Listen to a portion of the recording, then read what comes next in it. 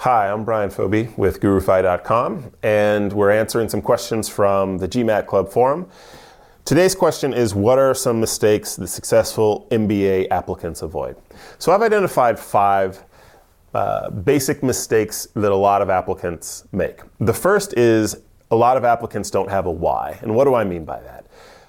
Generally speaking, when you're applying to graduate school or professional school, admissions offices are looking for 3 things. The first is, are you qualified generally speaking? That is, do you have the scores, the test scores, the grades, etc., right? General qualification. Second, are you a good fit for this program? So what are your strengths as an applicant? What is it that you're looking for? Does this program provide a good outlet for those things? And have you identified those things in your actual application process? And finally, do you have a strong and clear and compelling reason for why you want to go to business school? Now, it's this last one that I think a lot of people trip over. They can't really clearly answer the why question.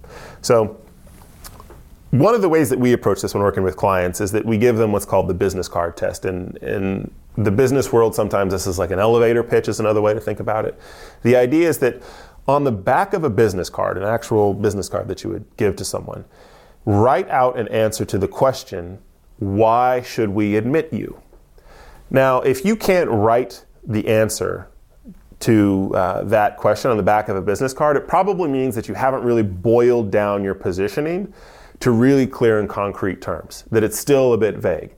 And so again, if you can't, in say 30 to 50 words, give a clear sense of why you want to go to graduate school, then you're going to find that your essays kind of roam all over the place. They don't have a really coherent and strong core, and that you're not presenting yourself in the most compelling manner possible. So there are lots of ways to think about how you can go about answering the why question. What do you want to achieve, either in the immediate sense, educationally, or long-term in your career? What do you need to learn to get to where you want to go? So you have some goal in mind professionally, and so what do you need along the way in order to achieve that? And another one is, what's your big idea? Right? You have some big thing that you're trying to do, something that you're passionate about, and this MBA process plays a role in that. Those are several ways that you can think about answering this why question. The second is, a lot of people don't make a plan and take time. Now, this is one, especially as we help a lot of clients, and it's always a little bit surprising when you find that a week before deadline, clients really haven't done any work towards their application. It's just as if they've rather suddenly decided that they want to go to business school.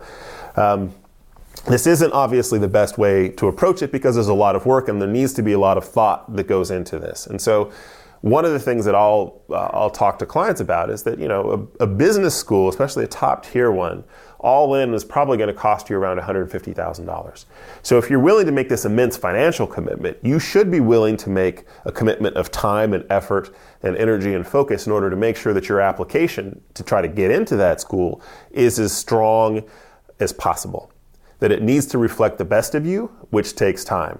So yes, you need to think about getting letters of recommendation months in advance if you can.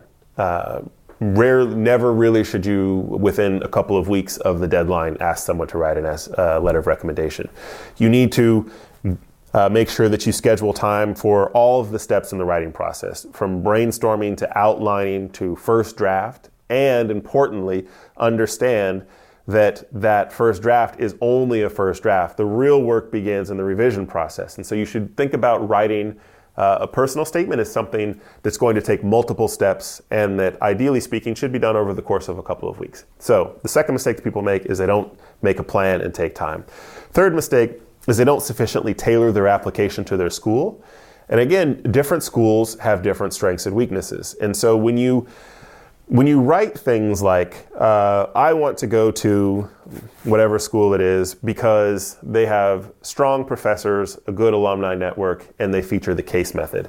Those are things that I see over and over people write out, but those are actually attributes of business school programs that just about every top business school has. So you need to be a little bit more thoughtful in terms of what it is that you want precisely out of that program. Do a little bit of research to make sure that you're doing your tailoring better so that it's clear that you're not just copy pasting the name of a school into an essay that you send out to 15 different places. It is immediately obvious to a reader of an essay when you have done that. Fourth point, don't write a brochure for the school. Now, what this means is that when you write your personal statement and the other supporting things, yes, you do want to make sure, as I just noted, that you tailor your essay to a school, but these essays need to be about you.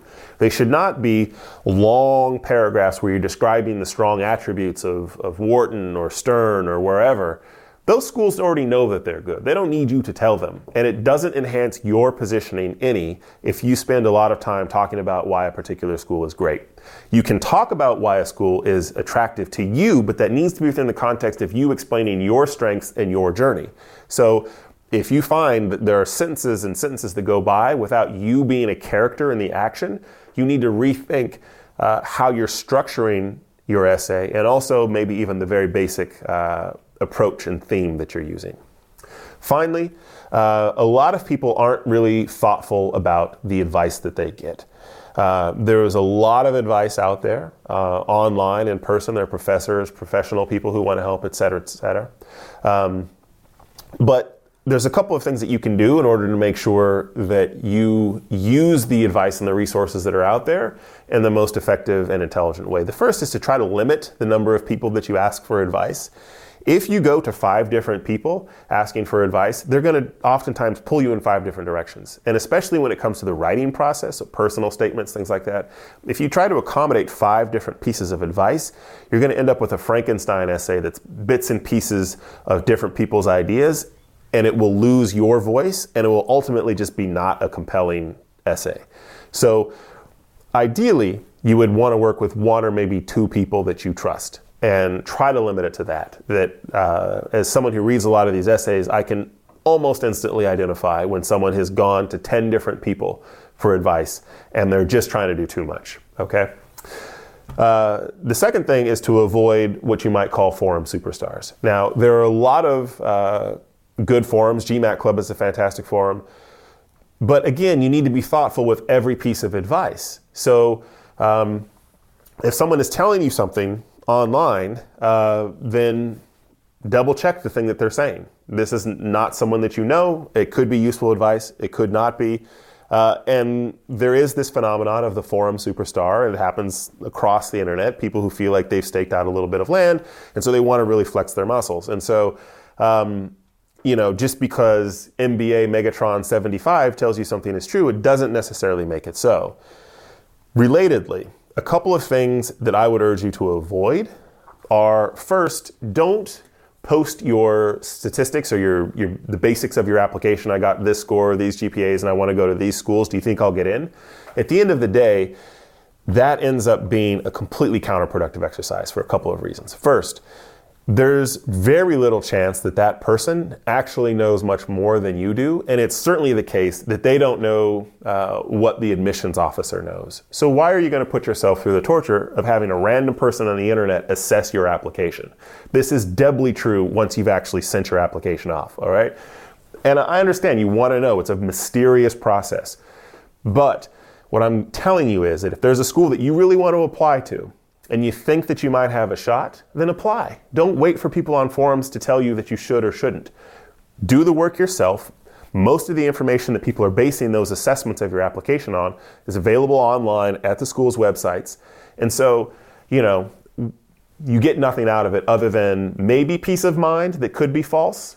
But on the flip side, you might get a piece of terrible advice that dissuades you from doing something that could be really positive. So avoid that. Broadly speaking, with all of these tips, at the end of the day, the thing that I would really encourage you to remember and to think about is that this is your life, this is your education, this is your process, and so you need to own all of it. Be thoughtful with how you approach your planning, and also be really thoughtful and judicious about the advice that you seek out and the advice that you let filter through and actually accept. Because someone that you meet on the internet, or even a professor or a colleague who might mean well, they ultimately are not going to be the one who attends the business school you are. And so you need to view the advice process as a highly active one and not just passively taking it in. Be thoughtful and judicious with every step of the process. All right, thank you.